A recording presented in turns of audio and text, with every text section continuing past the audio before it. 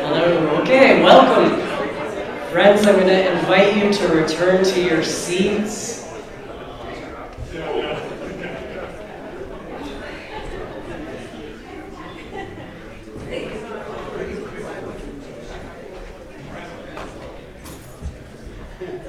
Well done. Thank you.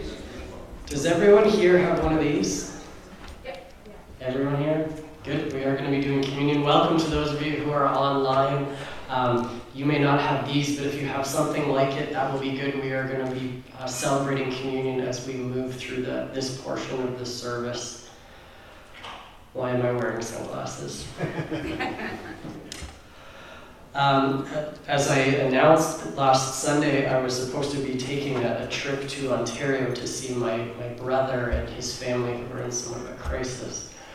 And then my wife tested positive for COVID on Tuesday, and so we started fighting the COVID this week. And then when as we were fighting the COVID and the COVID was leaving, the COVID decided to punch me in the head as it left, and it gave me pink eye. And so I am dealing with pink eye, which is just not fun. And so it is unsightly.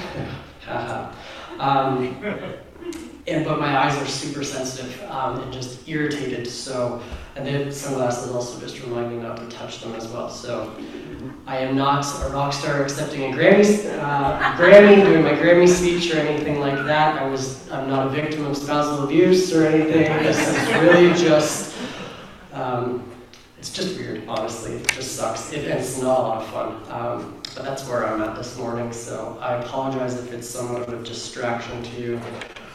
I had to try to weigh out what's going to be distracting to you versus I just got a job to do up here, and it's super hard to see right now. I spent quite a bit of time in the dark yesterday.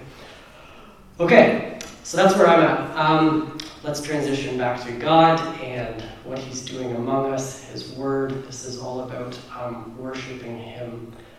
That's why we're here. It is such a privilege to be with you week after week and to worship God together. It doesn't matter how many of us are here because the Lord is here. And I come week after week with this sense of anticipation that the Lord is here and he's moving and he's speaking and he's working. And my job is simply to be obedient and increasingly sensitive to him. And that's my prayer for us as well. I'm really excited about today, about this particular message. It's this message, if let me be careful that I don't put it the wrong way. It's not that I have somehow crafted a better message than others, and because of that, this will transform your life. No, but the message from the scriptures today, if you and I really get this message, it will transform your life. I don't have amazing stories or illustrations or anything like that, but what I have are scriptures that if you really see these for what they are saying, it will transform your life. And if it transforms your life, it will transform your family, it will transform your neighborhood, it will transform the city. That's why I'm excited about this message today. And it starts to come out in the Creed. We are going to do the Nicene Creed together, and then I'm going to get us to open the scriptures, and we are going to run through a lot of scriptures this morning. So we're going to do the Nicene Creed together, which my sunglasses don't actually let me read, so don't look at my eyes. Let's do the Nicene Creed together here. Let's say this together. We believe in one God, the Father Almighty, maker of heaven and earth, of all things visible and invisible. You said 2 fingers. If you hit the, just, There you go. all right.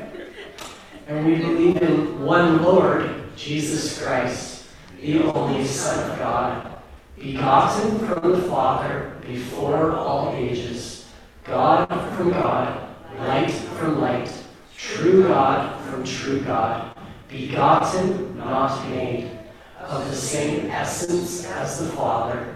Through him all things were made.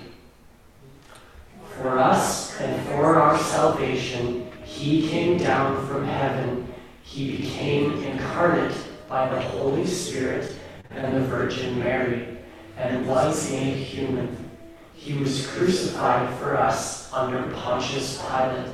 He suffered and was buried. The third day he rose again, according to the Scriptures. He ascended to heaven and is seated at the right hand of the Father. He will come again with glory to judge the living and the dead. His kingdom will never end. And we believe in the Holy Spirit, the Lord, the giver of life.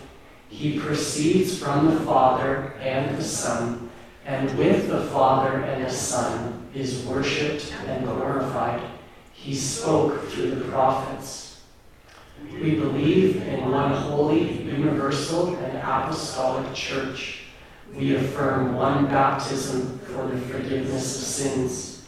We look forward to the resurrection of the dead and to the life in the world to come. Amen.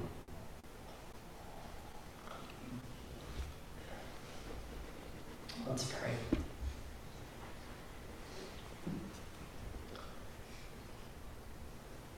Father, Son, and Holy Spirit, we worship you. One God in 3 persons.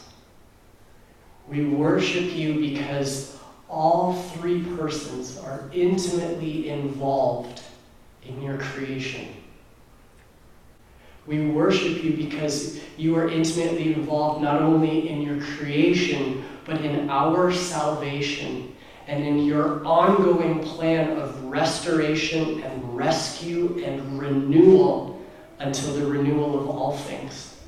And you are the God that we bow down before in worship and say, we owe you everything. Thank you for sending Jesus. Thank you, Jesus, that you gave up and emptied yourself in order to come here and be with us. For us and for our salvation, you came down. The Creed says, thank you. Thank you, Jesus, for what you have done. We celebrate you this morning. Lord, this morning as we fix our eyes, as we fix our minds on Jesus, as we focus on the scriptures, would your Spirit illumine us, enlighten the eyes of our heart? Would you open our minds so that we understand the scriptures? Would today be like the Emmaus Road, where we walk alongside Jesus, and you open to us the scriptures that we have seen before, but now we read them afresh in light of who Jesus is, so that our lives are transformed, so that our hearts burn within us, as those two on the Emmaus Road said. That we might go and tell others about the risen Lord Jesus Christ. That this city would be transformed. Lord, would you do that work in us this morning? We love you, Lord. That's why we're here. Have your way with us. In Jesus' name, amen.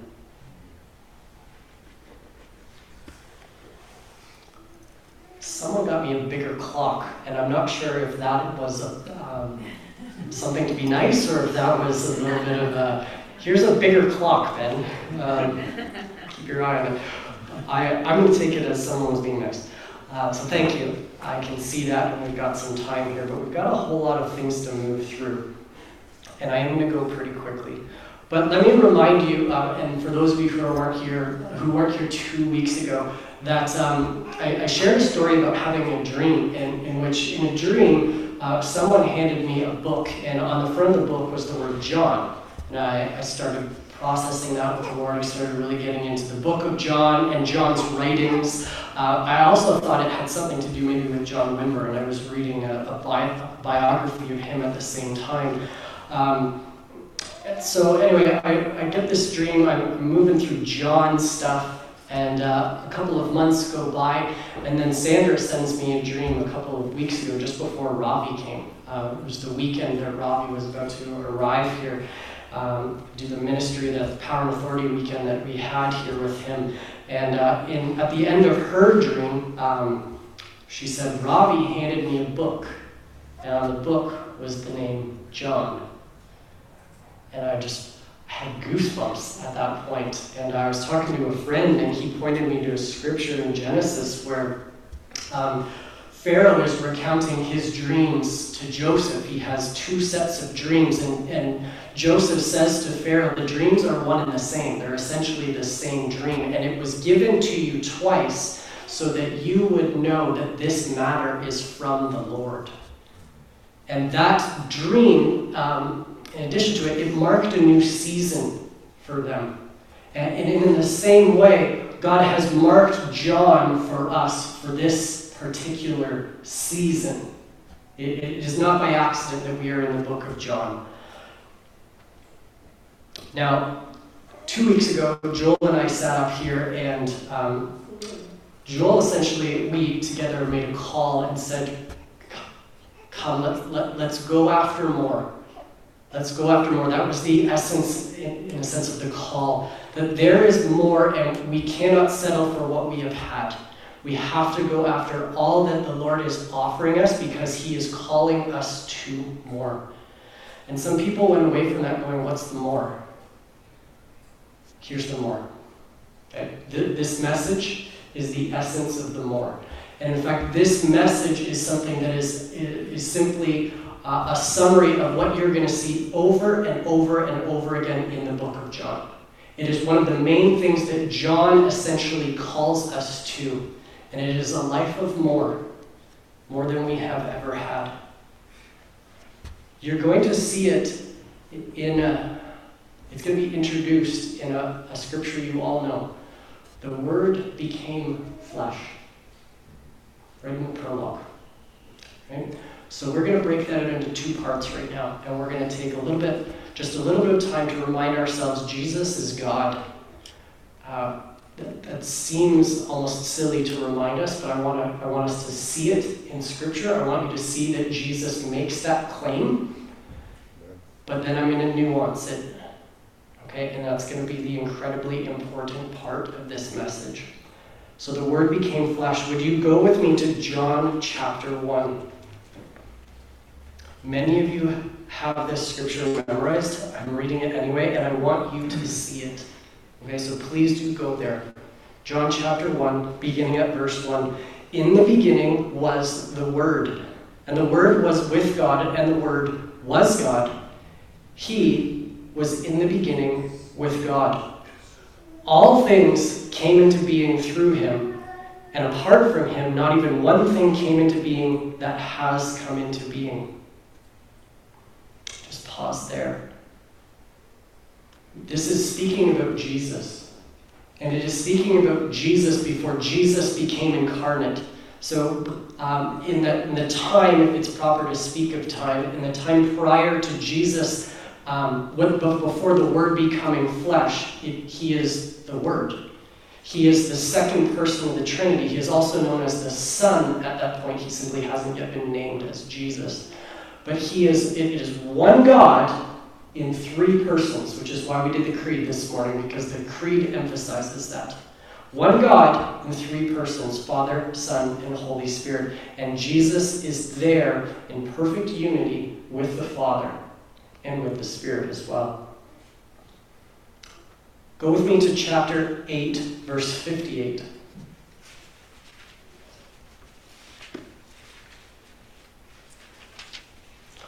This is only one example of a number of times where Jesus makes this statement. In John, they become known as the I am statements. And some of your translations will actually put something in after the I am statement. But in Greek, it's just I am. And it is a reference. It is a deliberate. Jewish people cannot miss this. It is a deliberate reference to Exodus 3, where Yahweh introduces himself. Moses says, "Who should I say is sending me?" at the burning bush. Who should I say is sending me? And the Lord gives his name as I am who I am. When a Jewish person then says simply, I am, you better know that's incredibly blasphemous if it's not true to a Jewish person, right? And Jesus makes I am statements in the book of John, deliberately referencing that, saying, guys, you got to pick up that this I'm more than human. Pick it up. So here he's debating with Jewish leaders, and in verse 58, Jesus says, "Truly I say to you, before Abraham was born, I am." Jesus is making a claim to have existed prior to Abraham. This is a claim to divinity, right? Let that be abundantly clear this morning, and I'm going to emphasize it because afterwards we're going to talk about Jesus' humanity, and they don't cancel each other out. Look at chapter 17, verse 5. This is what's known as Jesus' high priestly prayer. So he's around, he is just with the disciples, and he's offering a prayer to the Lord, and what he says is, "Now, Father, glorify me together with yourself, with the glory that I had before the world existed." Jesus is once again making a claim to having an existence with the Father co-equal prior to his becoming Jesus of Nazareth. Okay? Are we absolutely clear? Just three examples here from the book of John. Jesus is God. Okay? So let's pause there and get this. And let's go once again to the book of Revelation. Like I say once again for those of you who are online, because Roy read from this during worship this morning.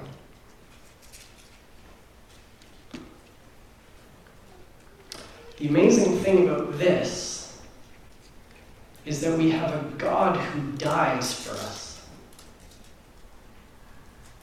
We have a God who dies for us.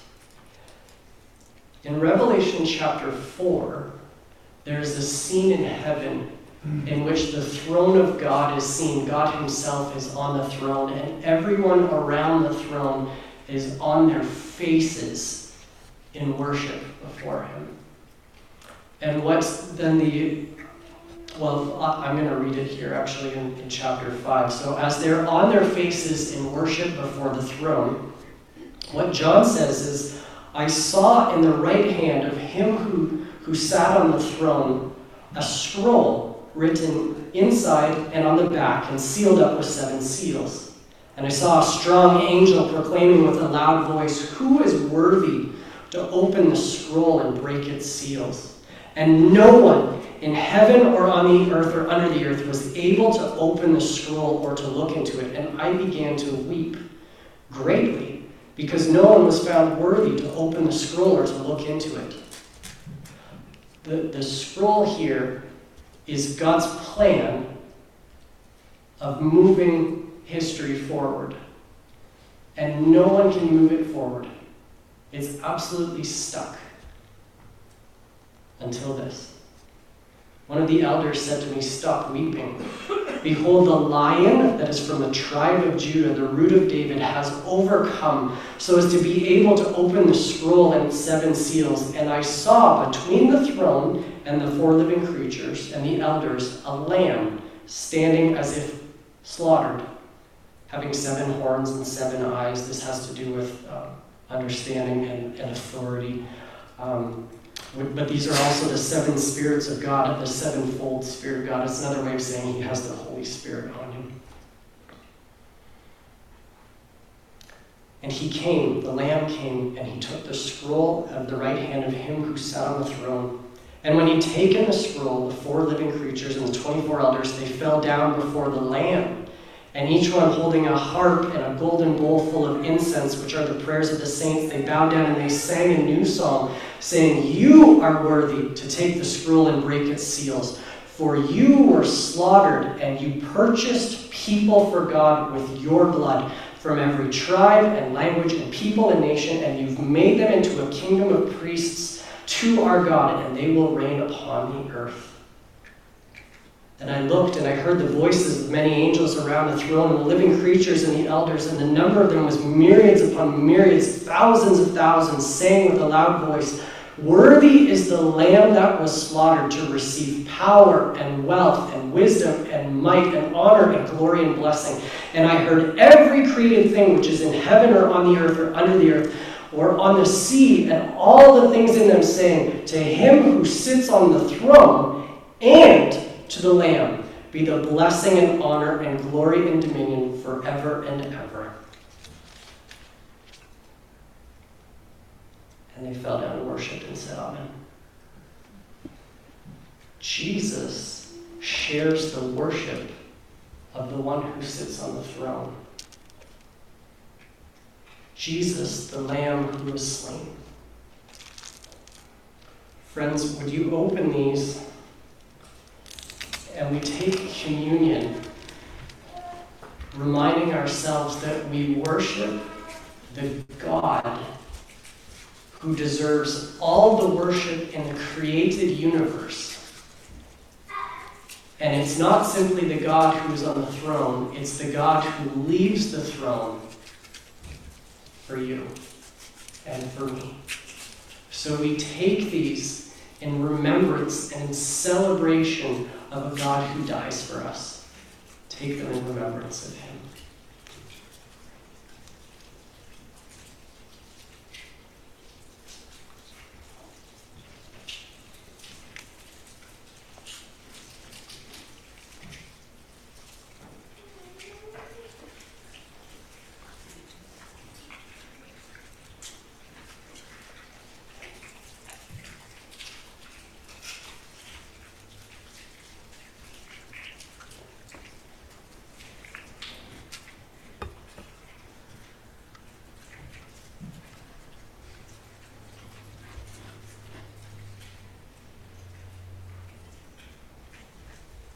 Okay, let's interact for a little bit.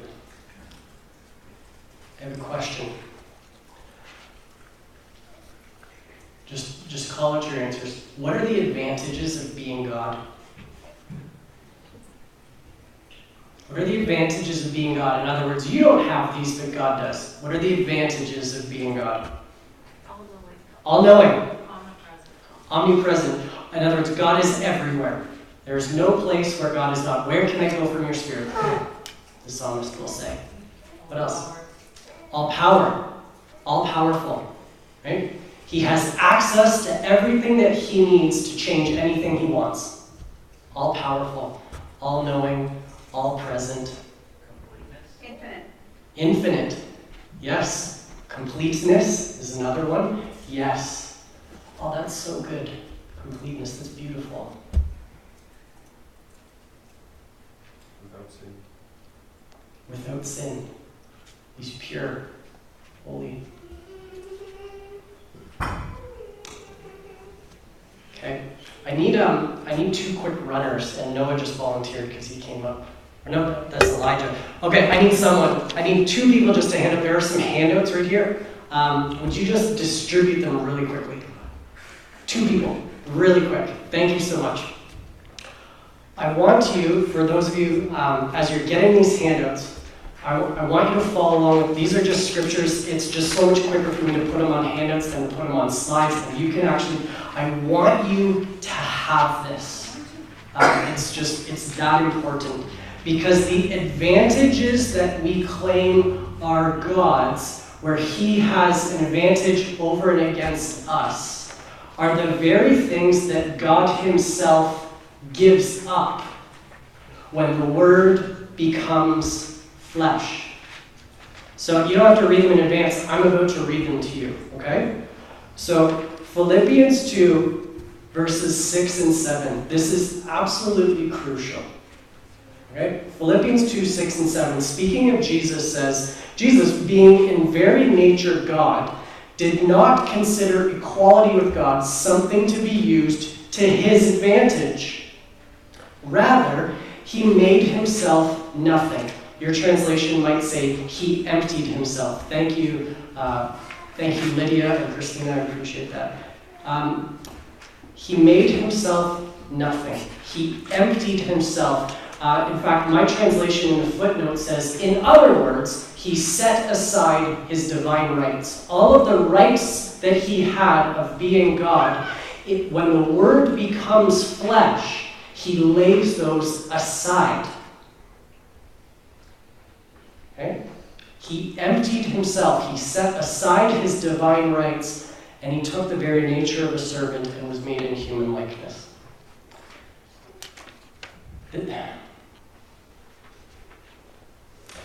Jesus that you see in Scripture, while he is still and always God, has left aside every advantage that he had over everyone else in the neighborhood and in the room in order to live the same life that you and I live.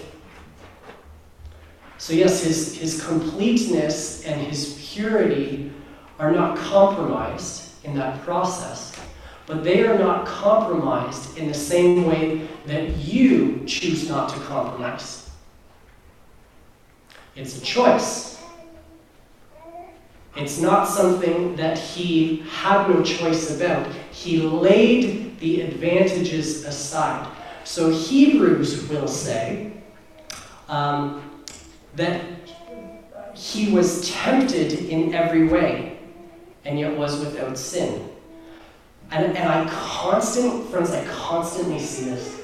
I constantly see people undercut Jesus as the example to us by saying, but he was God. He had an advantage over us. And what they do is they just took a Sharpie and erased or covered up that verse in Hebrews that says that says that he was tempted. And what they do is they take scissors and they essentially cut out Philippians 6 and 7 that says he gave up his advantages and emptied himself in order to live a human life. So he was God, but he was God in such a way that had no advantage over you, no advantage over me in any given situation we face. You have to be able to acknowledge that he is still God, but living life the same way you and I live it. And John is going to point this out over and over and over again. So after the Philippians one, I have only given you John passages. But take a look at this because he makes this so clear. And it comes right from Jesus' mouth over and over again. Jesus says, 5:19, "Very truly I tell you, the Son can do nothing by himself." So God, as all-powerful, laid all-powerful aside. He did not lay God aside. He laid all-powerful aside. The Son can do nothing by himself. He can do only what he sees the Father doing, because whatever the Father does, the Son also does. The Father loves the Son and shows him all that he does. And you'll see it again in verse 30. "By myself I can do nothing." Jesus lived a life with no advantage over you. No advantage over me. And in case we didn't get it, we're going to go on. Chapter 7, verse 17. "Anyone who chooses to do the will of God will find out whether my teaching comes from God or whether I speak on my own." Where did Jesus get his teaching? Jesus did not get his teaching because he himself was God. The teaching came from God. Are you following that? I realize we have not emphasized this before. I want to make this out as clear as possible. It is going to come up again and again as we move through John, but I want you to see it right from the outset. The teaching that Jesus has does not come from himself. It comes from God. He's getting it from God. John chapter 8, verse 26. He says, "What I've heard from God, I tell the world." Skip down to verse 27. He says, "I can do nothing on my own, but I speak what the Father has taught me." Not, "I speak because I am God." He's not even drawing on his pre-existence with the Father to say, you know what, back when I was with the Father. No. Jesus has spent, in the meantime, time with God in the same way you and I do. And out of that has come his teaching. I am telling you what I have seen in the Father's presence. That does not have to mean pre-existence. That can very easily mean, I spent quiet time with the Lord this morning. I heard from him, and now I share it with you.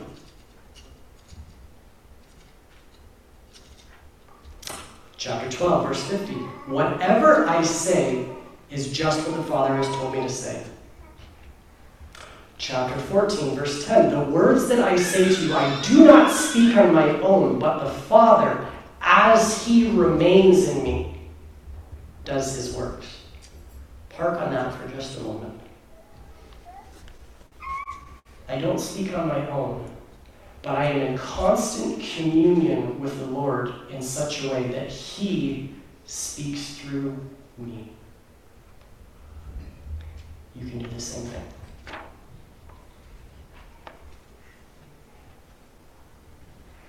Chapter 15 repeats it again. "I call you friends because I've heard from the Father and I've made it known to you." Chapter 17, "The words that you gave me, I gave them." So how does Jesus do it? How does Jesus act? How does Jesus do the things that he does? Speak the words that he speaks. If he has no advantage and he laid all of those advantages of being God aside, all-knowing, all-powerful, or the other ones, all-present, etc., etc. He does it in the same way that you can do it. Acts 10, verse 38. Peter is speaking of his experience with Jesus to, I believe that's Cornelius and his family in chapter 10. And he says, God, speaking of the Father, God anointed Jesus of Nazareth with the Holy Spirit and with power. And he went about doing good and healing all who were oppressed by the devil. For, how did he do it? For God was with him, not for he was God. He laid the divine rights aside and operated as a human being in perfect connection with God in such a way that God's works were constantly showing up in his life, and God's words were constantly coming out of his mouth because of that constant connection with God. What else could that verse mean? God anointed Jesus of Nazareth with the Holy Spirit and with power, and therefore these things happened. It isn't God came down and did cool stuff. God, like second person, came down and did cool stuff. He lived the same life that you and I have the opportunity to live. You see this in Luke 4. Luke 4, Jesus has just finished his temptation in the wilderness. And he comes out of the wilderness, chapter 14, in the power of chapter 4, verse 14. Jesus returned to Galilee in the power of the Holy Spirit, not in his own strength.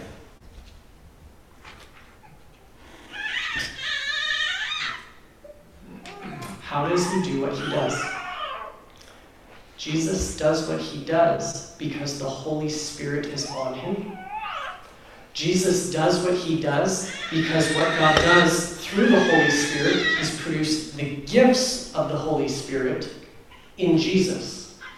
So when Jesus goes to the woman at the well and says, "You've had 5 husbands," he's not saying that because he's second person of the Trinity.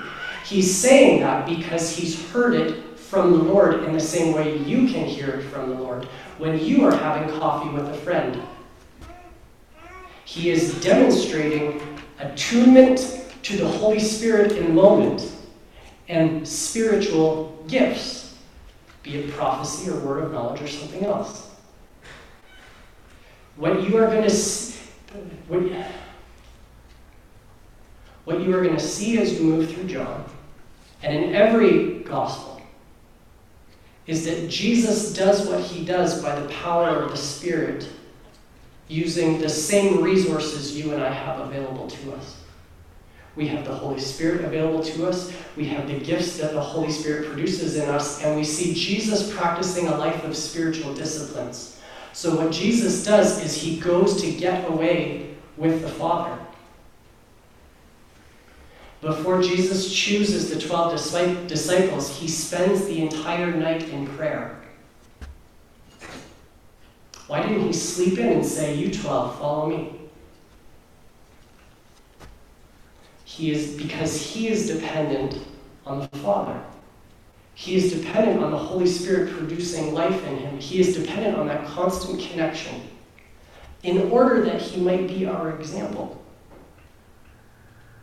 Every time that we default to, he did that because he's second person of the Trinity, we have automatically undercut him being our example, because I am not second person of the Trinity. Therefore, I cannot follow his example.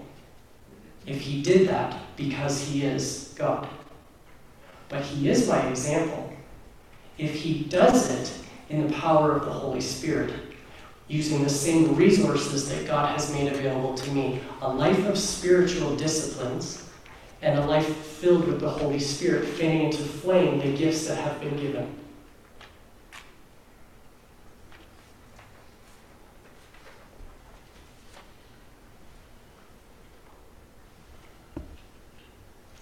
Anyone want to interact? Anyone have any questions?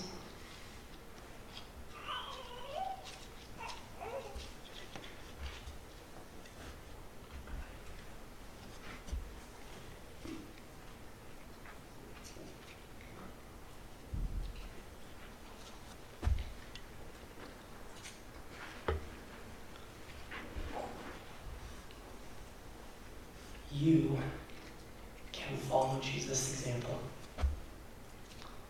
That's why I get excited about this message. Because this took my relationship with Jesus from being one of only adoration and worship to being a life I could follow, because he is my example in new ways that have previously been, in a sense, inaccessible to me if he does what he does because he's second person of the Trinity.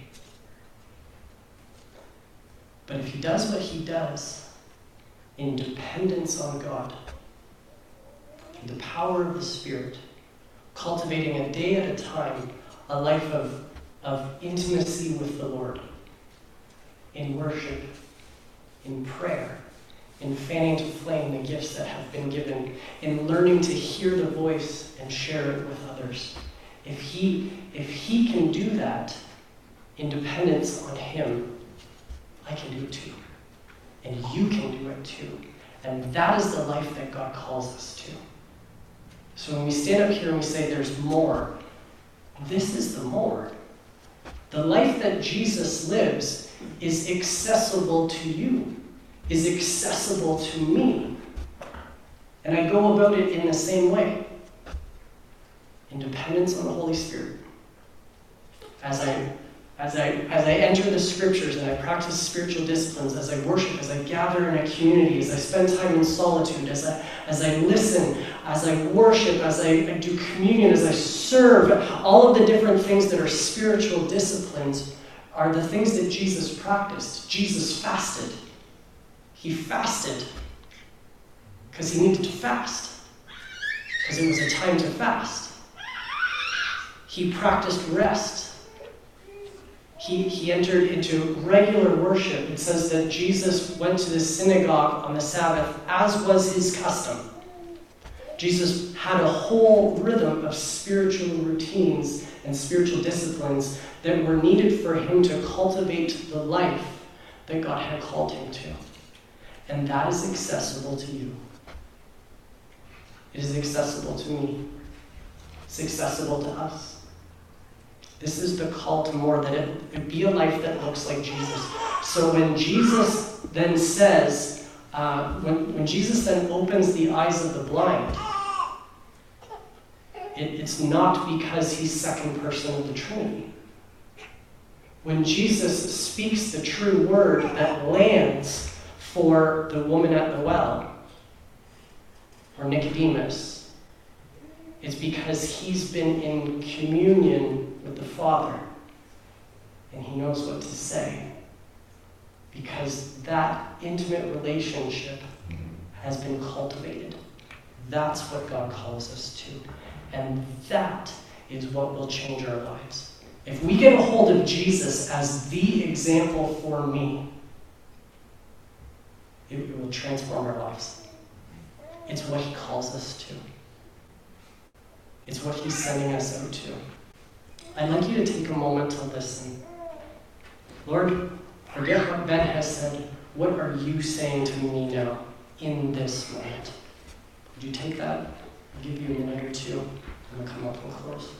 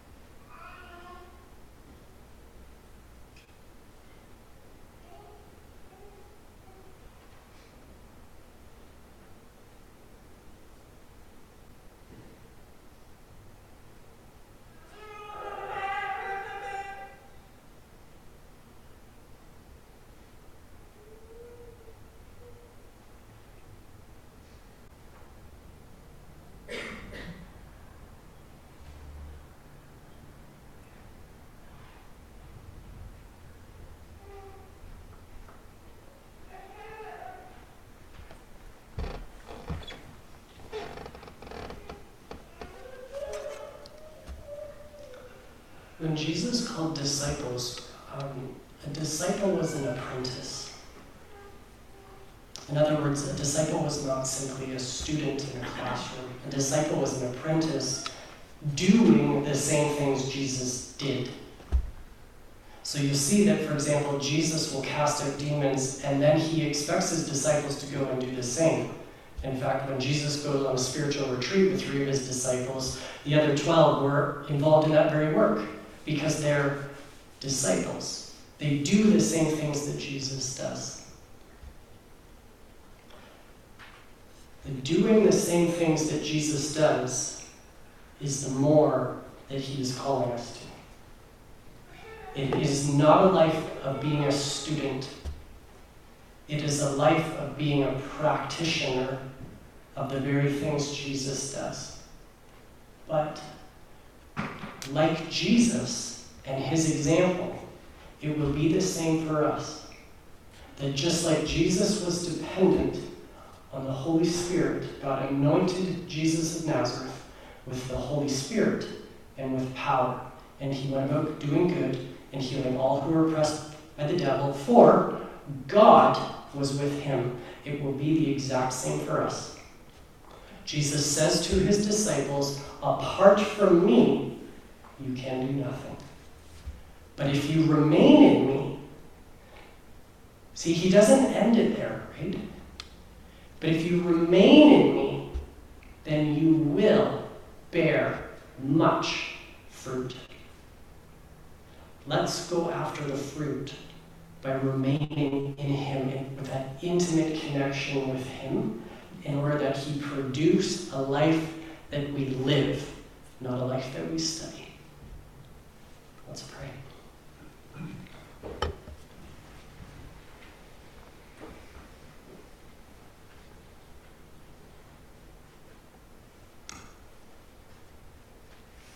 Lord Jesus, I worship you. All praise and honor and glory and blessing and power and might and wisdom and strength, all of that, Lord, is to you. You're the Lamb slain before the foundation of the world. You are the one who opens the scroll and moves history forward. And you do it by emptying yourself.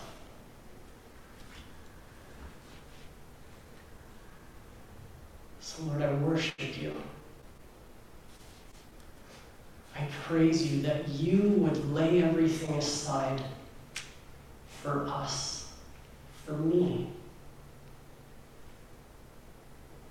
in order that you would not only save us, but set us an example and leave us footsteps in which to follow. Lord, would you make each one of us increasingly aware of those footsteps, that we might walk the path that Jesus walked, with the same connection to you and with the same words and actions that flowed out of that. Would you call us to a discipleship that goes beyond memorizing content,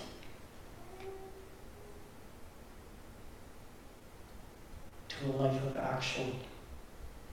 Lord, the prayer is not simply for those in this room. The prayer is for the generation downstairs. The prayer is for the city outside these walls.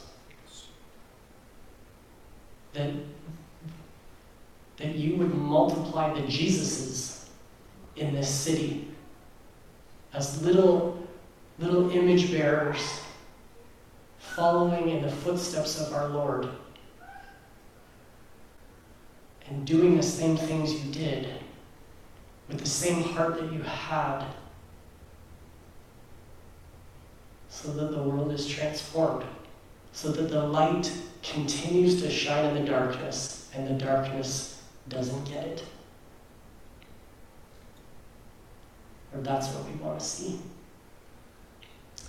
Lord, come and have your way in us, so that every place in which we say, this far and no further, Lord, like those elders around the throne, we would lay everything down, even the crown that you have given us, and say, we are not worthy. It is all to you, it is all for you. And it is all because of what you have done for us. Lord, we bless you and love you. Thank you for your work. In Jesus' name, amen. Do we have a final worship song? All right, we'll invite Roy and Joel to come on back up.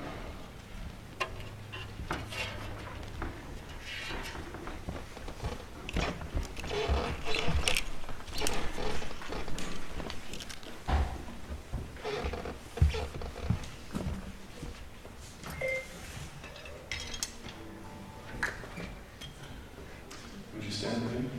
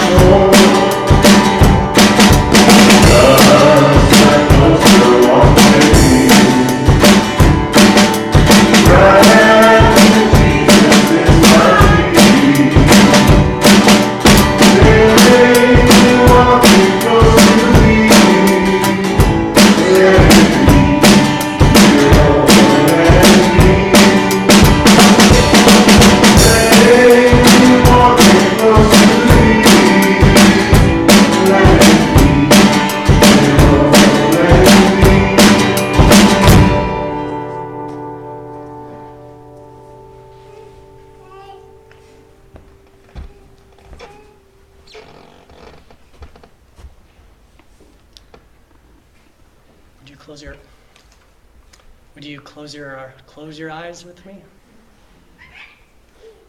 We'll pray. Lord, it is that closer walk with you that we want. Because that's the walk Jesus had.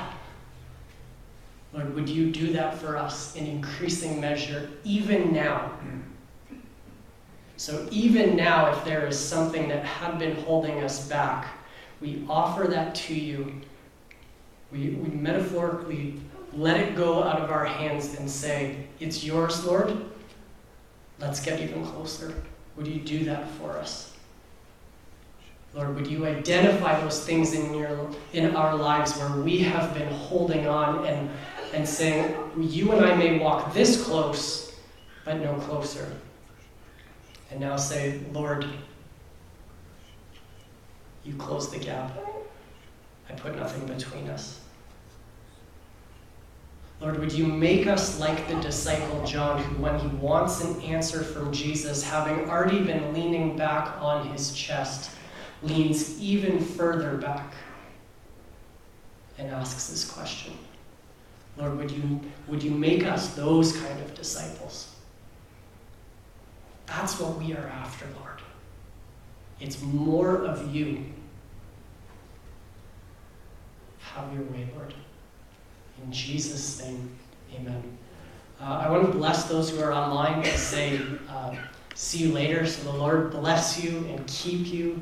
The Lord make his face to shine upon you and be gracious to you. The Lord turn his face toward you and give you peace. Thanks for being here with us. Blessings to you. Have a great week.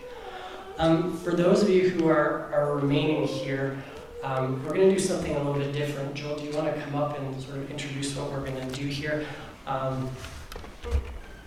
Nadine, he's going to grab this mic if that's okay.